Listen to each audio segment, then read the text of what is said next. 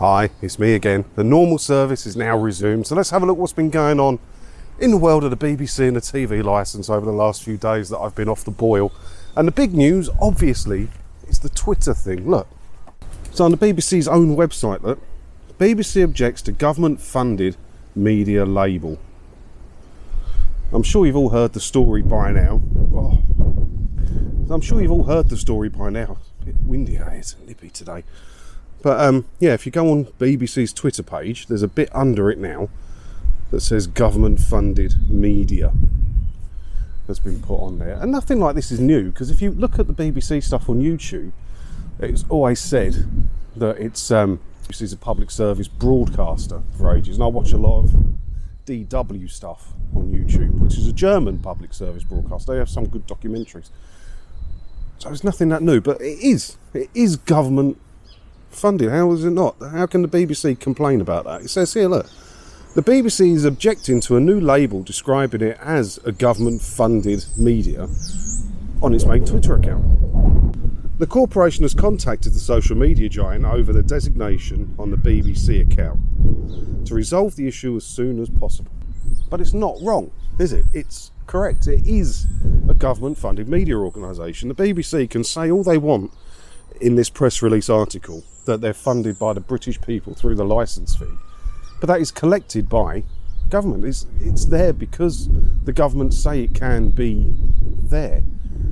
The money goes into the government bank account and then is given to the BBC. It is a government-funded media organisation.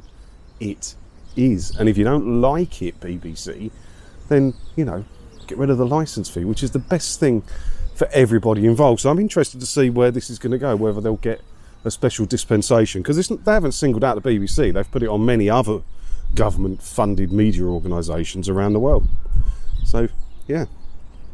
That's going to be interesting to see where that one goes, isn't it? And if there's loads of cuts in this video, I apologise, but I seem to have picked up the lurgy on my travels. So I have to keep sorting my nose out. Too windy to sit there. It's just too windy. I've got to go somewhere out of the wind. There we go. Yeah, back in another graveyard, St Mary the Virgin. And many people believe this is where the BBC should be, or at least the licence fee. But yeah, I've got another story here, look. During the debate, should the BBC licence fee be scrapped? This is from Dorset Live. I like to see local papers get involved in it. A lot. It's interesting, isn't it? So let's say here, the TV licence fee, which funds the BBC and its services, has been a topic of debate for years. Some argue the licence fee is outdated and unfair, while others believe it's necessary to maintain the quality and impartiality of the BBC. The licence fee, which is paid by all households, no, it's not paid by all households, is it, Dorset Live? How is it paid by all households? It's just not, is it? So yeah, it's just a simple yes or no on there, and I hit the yes, and it was 84%, I think it was, when I hit it this morning. So 84% say yes, which is a lower number than it has been for a while. It's been in the 90s on all of these for ages.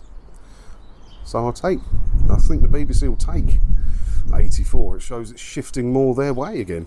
So that's interesting. Just trying to escape the wind as best I can. So anyway, over onto Slip Disc, the #1 classical music website, which I've been on a bit lately because they've got a bit of a bee in their bonnet about the BBC, like we all have. But BBC's making loads of cuts, as I'm sure you know. I've mentioned it a few times, haven't I? To orchestras and the choir and everything. And it says here, look, we understand that Simon Webb, the BBC's beleaguered director of orchestras, has told an internal meeting that redundancy money has been ring-fenced from next year's budget to pay for laying off musicians in the BBC orchestras. So there, it looks like that is going ahead. Looks like that is going to go ahead. They're going to cut the orchestras and cut the choir, which these people on here won't agree with me, and that's okay. No one has to agree with me. You're allowed your own thoughts, aren't you? But yeah, it looks like that's going to happen. It looks like there's going to be changes to the orchestras, and I think it's for the best. I mean, why? I know some people want to support the orchestras with their licence fee. That's reason enough for them to pay it.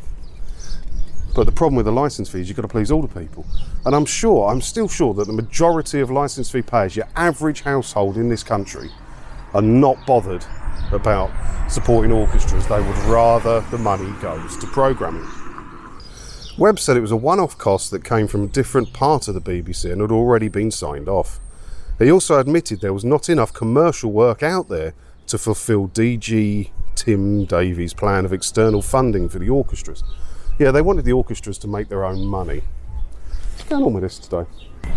Yeah, they wanted the orchestras to get out there and make their own money. Get out, do some work, pay the bills. But as he's just said, he doesn't believe there's enough work for the orchestras to do that. So why do the BBC need 6 orchestras, or is it 5 orchestras? When there's clearly not enough commercial work for them. So it's a shame for the orchestras, don't get me wrong. But it's probably a positive for licence fee payers. Cutting back on that will free up more money for programming. Not that the BBC will spend it on programming, they'll find something else to waste the money on, because that's what they do, isn't it?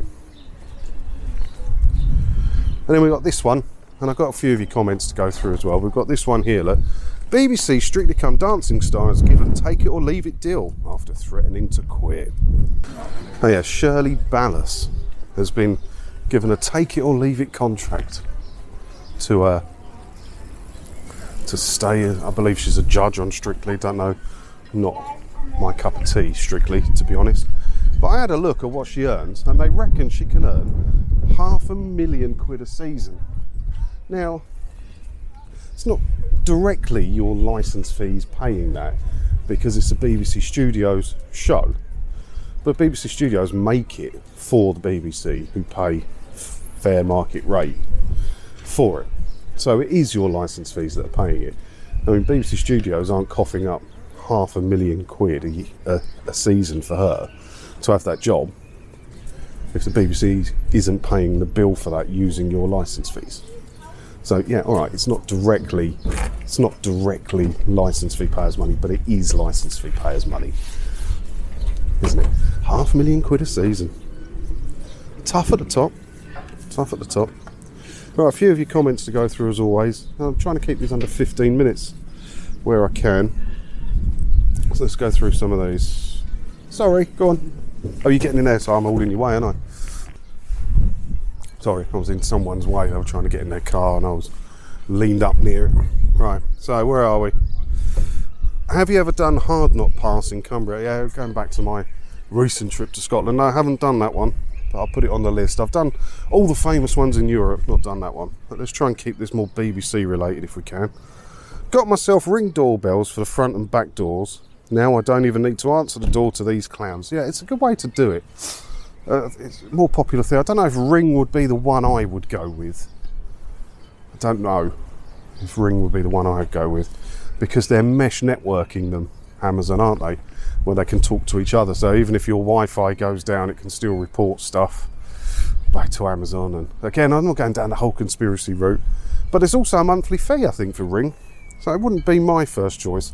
And I've got like cameras above the door that are motion detected, and it pings my phone if it senses motion, and I can talk back. There's no monthly fee with them, but yeah, it's a good way to do it. And you know, because they're recording, if you do happen to have an interaction with them, you've got a record without having to use your phone. So yeah, I quite like the idea of a doorbell camera. Pay the licence fee like every law-abiding citizen is just being a Karen. Well, law-abiding citizens are also able to not pay the licence fee. There's no law saying you have to pay the licence fee.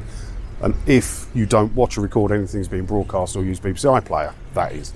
If you do those things, of course, you do need a licence. But if you choose not to do those things, or you don't need to do those things, then you are perfectly law-abiding by not paying the licence fee. And that's the whole point of this debate. You know, for years, they've put the propaganda out that, you know, you're doing something wrong if you're not paying it. And they send the boys around, they send the scary, threatening letters. And it's wrong. It's wrong. All they've got to do is make it clear to people that if you don't watch or record anything that's been broadcast or use iPlayer, you don't need to pay it, and we'll leave you be if that is your choice. How was that so hard? So yeah, I get so many messages like that. So many messages like that. The BBC said it doesn't want to make money from ads, however they own UK TV, which means they make money from ads. Yep. And that's why they're changing BBC News. So I've mentioned it a few times on this channel already. BBC News has changed, or will be changed shortly, to be a world news channel, which will show ads. Not in the UK, but everywhere else they're going to show ads. But yeah, they didn't used to own 100% of UK TV. It kind of flip-flopped back and forth, different owners and stuff, but they did take over under the brand of BBC Studios, which shouldn't be allowed anyway, 100% ownership of UK TV. But don't forget they have BBC Distribution Limited, BBC Productions Limited, BBC Studios Limited, all commercial companies that make a profit. And BBC are not scared to make a few quid. Excuse me, I'm just a yank from America and trying to understand what is going on here. You're not allowed to watch TV in your house because you don't pay your taxes on the TV. Yeah, I did a video, I'll try and link it if I remember. And it was an American TV show where they were talking about the TV licence fee. And they went off with a couple of the goons, fake goons in their fake detector van. It was quite interesting to see the Yanks' reaction of it. Because yeah, if you want to watch or record anything that's been broadcast or use the main BBC streaming service called iPlayer, yep, you need to pay them 159 quid a year for the right to do that. Even though the money only goes to the BBC, you can't watch other broadcast channels without paying the BBC for it. I think you're being a bit ridiculous on the emergency messages. Why wouldn't you want to be informed of some impending disaster is beyond me in places that regularly have disasters that's shown to be very helpful? Yeah, I mean, like I said, I don't think it's some big conspiracy thing where they're tracking you. I just don't want them. We don't have a lot of natural disasters in the UK, and if something bad happens, like the bombs drop, I'm going to probably know about that without having to need a text message from the government. I don't want them. I didn't opt in for them. I don't want them. If you want them, that's okay. I don't mind. But it's like when I sign up for stuff, when you go on a website and you buy something and there's a little box that says, do you want to receive marketing emails? I always click no, because I don't want marketing emails and I don't want these from the government. I didn't ask for them. I'm not going down some big conspiracy path. I'm not saying it's anything nefarious. I'm sure it's going to be a very useful service for many people. I don't want it. All out of your messages. And I got these screenshots for you because I said I'll talk about it. Like, these are the screenshots from the journey. So I averaged 49 miles an hour for the whole trip and averaged 45.4 mpg. And I did I got a few more miles on there when I went to the shop and I forgot to take these. So just over 1,650 miles with nearly 34 driving hours. Quite a good trip, that. Quite a good trip. I very much enjoyed it and I'm going to go again. I don't know if I'll go again next Easter or maybe go again this year. I don't know. But it was a very good trip. The car didn't escape quite as unscathed as I'd hoped. I took it to the garage yesterday because I said I had a noise from the rear wheel bearing, which I suspected was gone, and it had. But I also buckled the front wheel and put the tracking out, which knackered a tyre. So, it didn't come out completely unscathed, but, that's okay. And I didn't go to Blackpool on the last night either. I blew that off. I just wanted to get home. And I left, because it's Bank Holiday Monday, that's a long drive all the way down from Fort William to Essex, right? So I left just before 6 a.m. and I walked in the door just after 3 p.m, which I think was a solid effort. I didn't really get held up at all on a Bank Holiday Monday. Crazy. But yeah, it's a long drive though. It's like a 9-hour drive, isn't it? It's a long drive. It was a long drive, but home safe and sound, and normal service has now been resumed. So leave your comments down below, and I'll try and talk about a few of them in the next video. And as always, thanks for watching. Hit the subscribe button. So close to 70,000 subs now. Really close. Ta-da.